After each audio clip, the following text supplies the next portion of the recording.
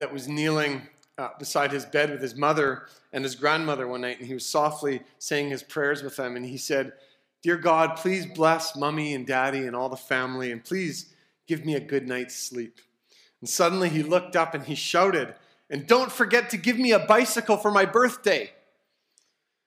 And his mother said, "There's no need to shout like that. God isn't deaf." "No," said the little boy, "but grandmother sure is." Today is part 2 of Why We Pray, or Why Do We Pray? And the subtitle is really, why? And it's a question that I think it's good to be asking ourselves in these days. Why do we pray? I mentioned 2 weeks back that when I was getting into this, I expected to do one message on prayer, and then as I got into the study and the preparation of it, I realized that there was more like 2 messages here, and they were actually quite different, and so it deserved a part 2. Part 1, we were looking at the Lord's Prayer that focused on our individual prayer life and talking about being in the secret place. And part 2 now shifts to more of a focus intentionally on prayer together in the body. And something has happened over many years, and I'm talking decades, if not even longer, maybe even into a century in the Western church, where the prayer meeting has become it's become to be known and seen as the thing for pastors, elders, leadership, and maybe the prayer warriors and the prayer intercessors, and it's kind of their thing, and it's kind of this specialized thing for them, but not for everyone. It's just kind of for some. And I hope that you don't see prayer together in that light. But if we're inclined to that view in any way, I want to begin this message by asking you then, and asking us together, what do we do with Acts 2:42? Where it says there, speaking of the early church, they devoted themselves to the apostles' teaching and to fellowship, to the breaking of bread and prayer. Now, there's some presuppositions around this verse. That is, that all of Scripture is to teach, train, and guide and form us. Another way to say it is it's meant to be prescriptive for our lives. It's training us. These were core practices of the early church that have been embraced by the church throughout history. As the church has moved on through the ages, this was embraced decade after decade, century after century, generation after generation. They've been embraced as foundational for life together. And no matter how many hermeneutics, hula hoops you might try to do with this verse, this is speaking of prayer together. It doesn't mean something else. And when it says there that they were devoted, that word there in the Greek, it means to endure, to persevere, to remain faithful to. It speaks of diligence, of persistence, of it being constant. So they were all in, so to speak, when it came to this. Nothing else was taking precedence in their schedules. They were devoted to prayer. So, what do we do with this verse as it relates to prayer together? If we desire to apply the Word of God to our lives, what do we do with this verse? And it warrants the question, where have traditions or practices in our church cultures taken precedence over what Scripture reveals to us when it comes to life in the church? And not just prayer, certainly prayer, but other things as well. Where have other practices taken precedence? And typically, it's kind of easy to tiptoe around this in the church, to invite, to encourage, to keep inviting people to prayer, to just be winsome about it. Come on. I read Francis Chan's latest book recently, and one of the things that kept hitting me over and over and over again as I read it was how helpful at times it is to be bold. And his boldness was challenging me. I was challenged as I read things and go, I need to hear this. This this can be hard. This can feel like, wow, did he say that? And yet we need that. And it even might be uncomfortable at times. But why did the early church devote themselves to prayer? Was it because it was the Christian thing to do? Was it because Peter and John kept getting up and making announcements about it? And come on, guys, we got to do this. Was it because streaming services and smartphones hadn't been invented yet, and so they just had oodles of time? Or was it something else? Now, we know it was an ongoing practice for the Jewish people. They had cultivated going to the temple together to pray. It was part of their life together. They had sowed prayer together as a discipline into their lives. But what motivated them to pray? We see throughout Acts that the church was motivated by the belief that prayer was impactful in their lives and in their witness, that they needed to pray in order to be sustained. So why do we pray together? Like really, again, asking that question, why? Why do we do that? And I think that we can have standard answers at the ready, so to speak, like if we're asked that question, we can kind of come up with those, we're inclined to give those to this question, but I want to encourage us right now to keep ourselves from doing that right now. Just suspend that, if you will. And rather, I want you to think about it like this. If someone approached you and said something to the effect of, so as a Christian or as a follower of Jesus, why do you people like to pray together? Why do you need to pray together? What would you say to that? Do we know how to answer that? I want to help us with that today, because I think we can leave here today actually having an answer to that question, but more importantly, that as we look at that this will stir us to the importance of prayer together. So why do we pray together? First, it's to build our faith. I want to read from Mark 11, verses 20 to 24, and then I want to look at what it says there. Mark 11, 20 to 24. In the morning, as they went along, they saw the fig tree withered from the roots. Peter remembered and said to Jesus, Rabbi, look, the fig tree you cursed has withered. Have faith in God, Jesus answered. I tell you the truth. If anyone says to this mountain, go, throw yourself into the sea, and does not doubt in his heart, but believes that what he says will happen, it will be done for him. Therefore, I tell you, whatever you ask for in prayer, believe that you have received it, and it will be yours. And when you stand praying, if you hold anything against anyone, forgive him, so that your Father in heaven may forgive you your sins. I'm not going to actually touch that last verse. That's something kind of separate. But the backstory to this is Jesus had cursed a fig tree that had leaves, and thus it had the appearance of fruit, but it had no fruit. And so Jesus had come upon this, and it was a warning to God's people that they had the appearance of fruit, but not the real thing. And so Jesus cursed the tree as a physical object lesson to his disciples. And so it was upon returning that way later that the disciples realized what had happened. And they're like, the tree's completely dead. Look, like Jesus cursed it and this worked. Like it's not healthy anymore. And Jesus, he doesn't respond by explaining the reason that he did that anymore. He doesn't dig into that any further. Rather, he speaks of the faith that enabled him to do this. And he invites his disciples to embrace and live with the same faith.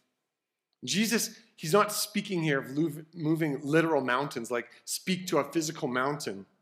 Removing mountains was a common phrase in the Jewish culture. It was a Jewish idiom, so to speak, of removing or overcoming any difficulty. And so this was what Jesus was saying here. He says, this is an invitation to pray for anything. There's nothing that you cannot pray for, he's telling his disciples. There's no difficulty, no matter how big. Pray for it. Have faith. It's an invitation to build our faith as we pray and believe that God can do all things. Jesus is inviting us here to see prayer as effectual and powerful. Jesus revealed his command to the fig tree was a result of prayer made in faith. It was trust, confidence, and reliance upon his Father. And Jesus is encouraging us and inviting us to embrace his way of the kingdom. This is his way. He's saying, have faith in God. And we grow this through prayer. This also speaks to what motivates us to pray. When we ask, what will motivate us to pray? It's faith. Faith is a massive part that you must have in order to want to pray. Belief that God rewards those who seek him. We grow faith through God's word. We get into Scripture. Our faith is growing through that. And prayer serves to increase our faith as well. As we say, yes, God, I believe that you reward those who seek you. So I'm going to seek you in prayer. Now, this isn't to interpret this to mean, look, if you pray hard enough and you really believe that no matter what you pray for, God's going to give it to you. He's got to, because you had enough umption to pray for this, and you had enough faith. This isn't about sending positive thoughts or energy or having a positive mental attitude. This is about faith, confidence, and trust in the God of heaven and earth and his promises. And of course, this happens when we pray as individuals, absolutely. But there's something tremendous in how this plays out when we pray together. Countless times, I was thinking about it this week. I can't even begin to calculate the amount of times over the years when praying together where I'm thinking about something. There's something that the Holy Spirit, I've got in my mind, and I'm thinking about how I would pray this, and the Holy Spirit's nudging me about something, and boom, all of a sudden a person that we're praying with will pray almost the exact same thing. And I'm like, how did that just happen? Like, that's amazing. Or you're praying together, and as others are praying, God is speaking through them as they're praying and impressing things upon us that we wouldn't have thought of. And you're like, oh, and it's the Holy Spirit speaking through that person. And it's something that cannot happen when you're praying alone. And in all of this, in all these various times and examples, there's times where when you come to pray together, you can feel the tangible presence of the Holy Spirit and faith building as we're praying together, and the Lord is moving through us. And there's few things in life better than when you're praying with people who are full of faith and expectation alongside you. And you can feel it. You're praying together, you're seeking the Lord together, and there's something about praying together in those times that does not happen when you pray alone. So we pray together to build our faith. Second, why do we pray together? To sustain us, to sustain ourselves and others. So Ephesians 6, the end of that letter, speaks of putting on the armor of God. There's this imagery of the various elements of the Roman soldiers' gear that we put on: the belt of truth, the breastplate of righteousness, the helmet of salvation, all these things. And we're meant to see this within the context of Ephesians, of what Paul was writing there, living out this cosmic reconciliation of the gospel and its impact in our lives. We shouldn't see Ephesians 6 and those verses as just sort of a special subsection that we take out and go, oh, that's a section on spiritual warfare, and we'll just kind of put that by itself. It's meant to be seen within the context of what is being written in Ephesians. Because what Paul's saying is this is the reality for all of those in Christ. This is addressed to the church together, actually to multiple churches. He was writing that letter. And the imagery used is important.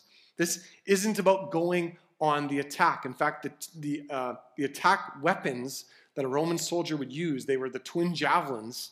They're missing from Paul's armor. He makes no mention of them because this wasn't about going on the attack. This was about standing our ground. He says 3 times there in Ephesians 6, stand therefore. It's like he's wanting to say, we've taken the hill. You've taken the hill. You are raised up with Christ. You're seated with him in the heavenly places. He says that earlier in Ephesians. You've taken it. You're there with him. Now stand. Stand against the attacks of the evil ones.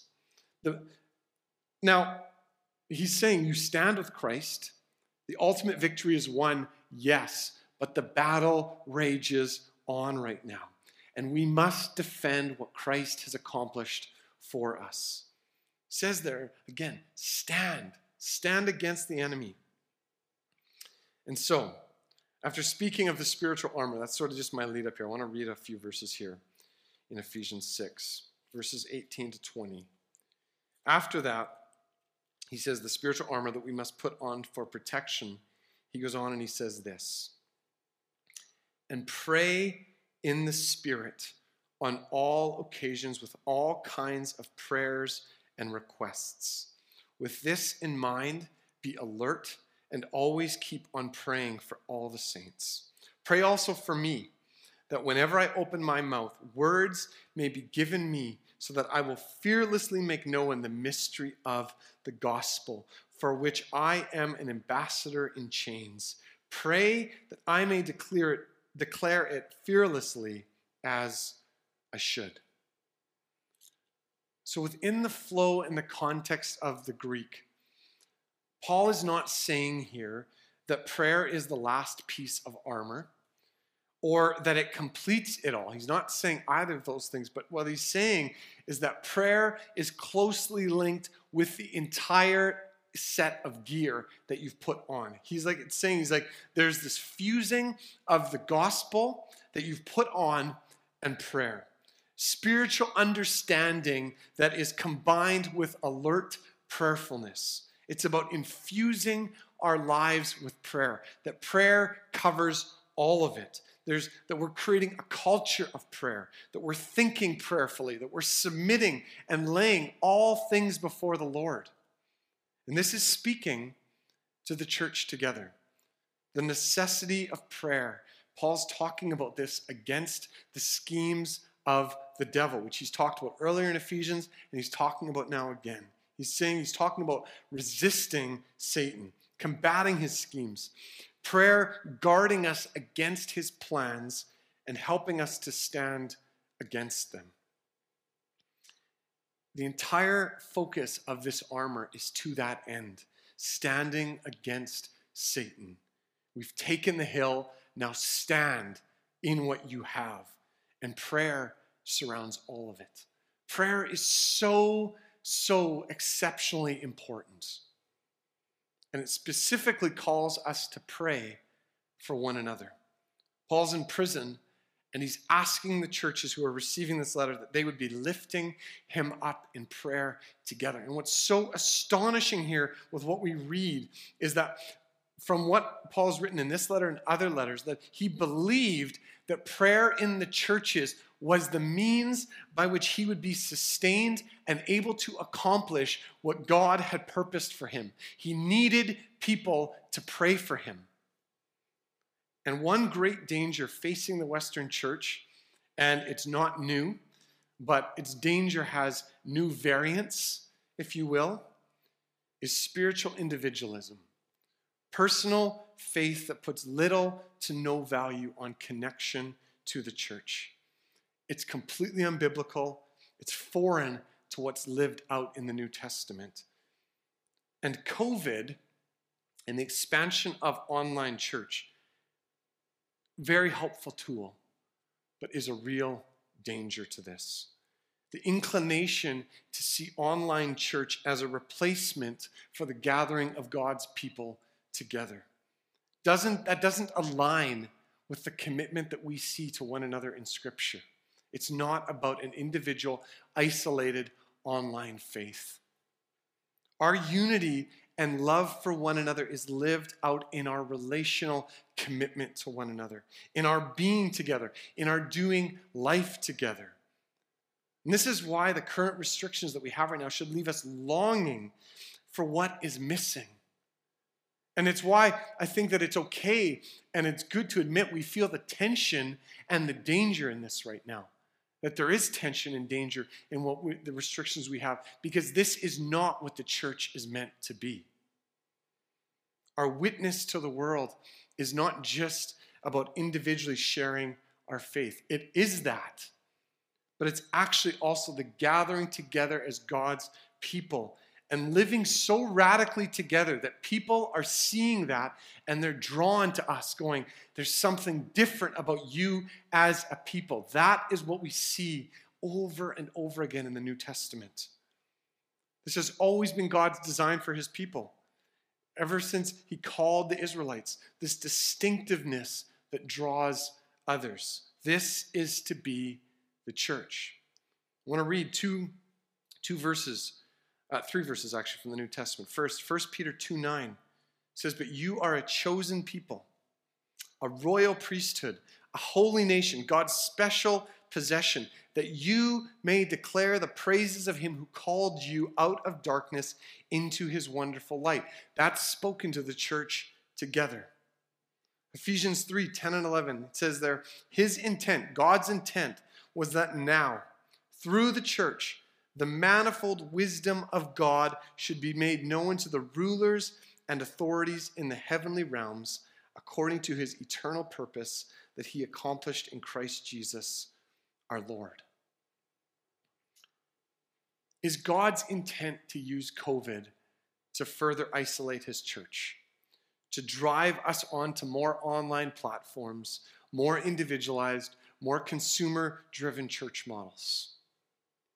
Or is he stirring us to see the need for the church and how technology, can be used to reach into homes that need to hear the hope of Jesus and need to be stirred by what they see in the church, need to be stirred by what they're seeing online and how God is moving in the church. And so there is also great opportunity.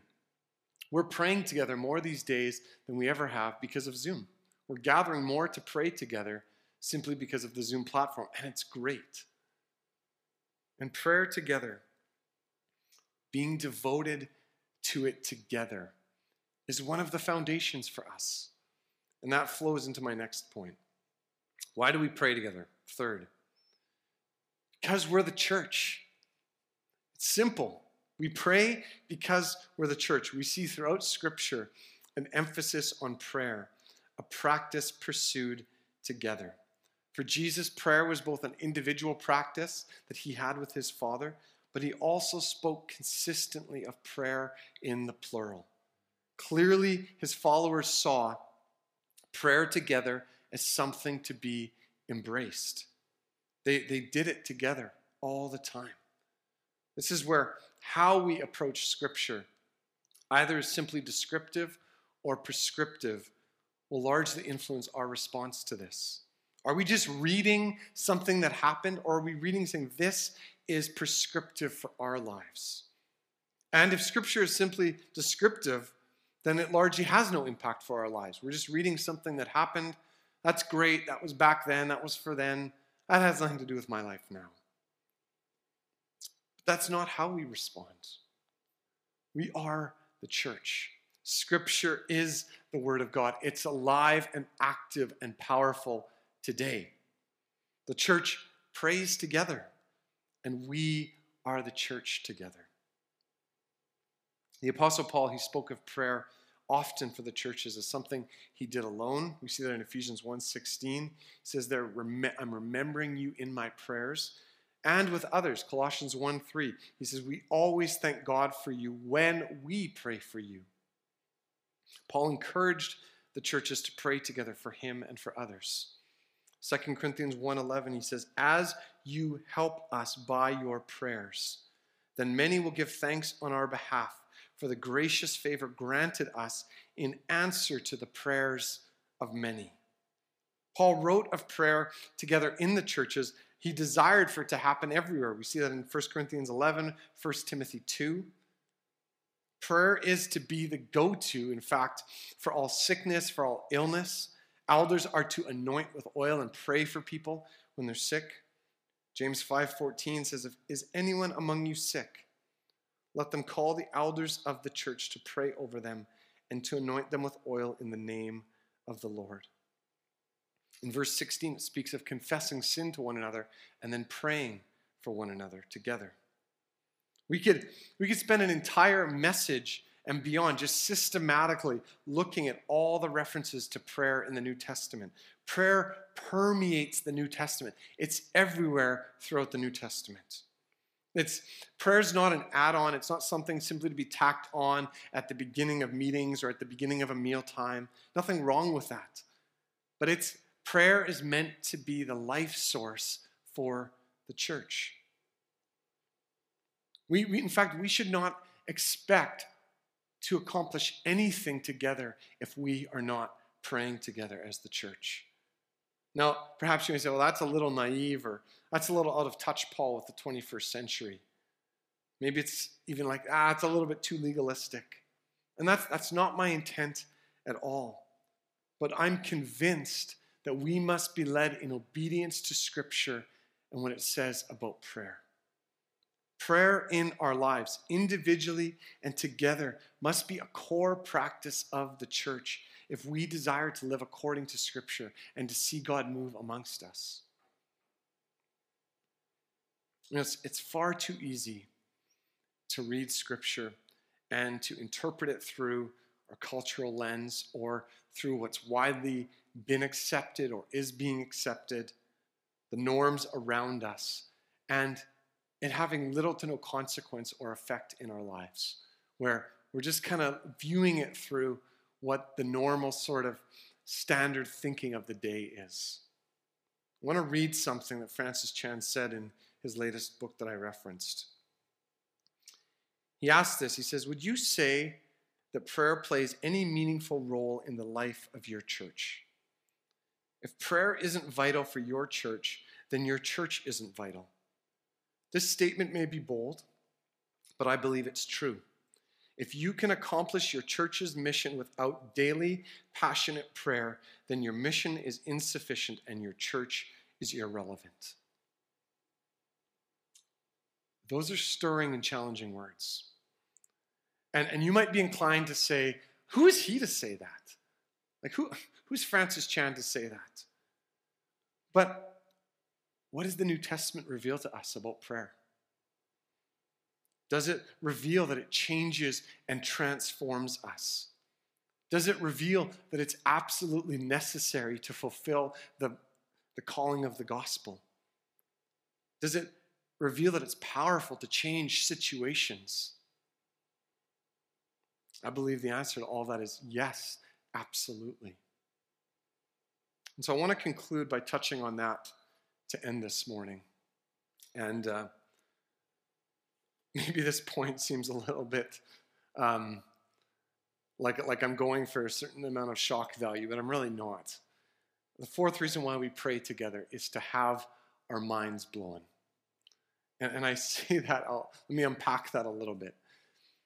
Ephesians is regarded by the majority of theologians as the closest thing that we have to a dissertation from Paul on his theology. It's the tightest sort of wrapped up thing that we have that really outlines his theology that he preached.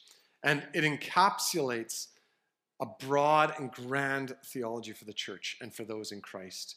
It's an incredible letter. And within that letter, we have two prayers that are written by Paul that he prays over the church that he's writing to them. As he's writing, he's putting these prayers in and praying it over them.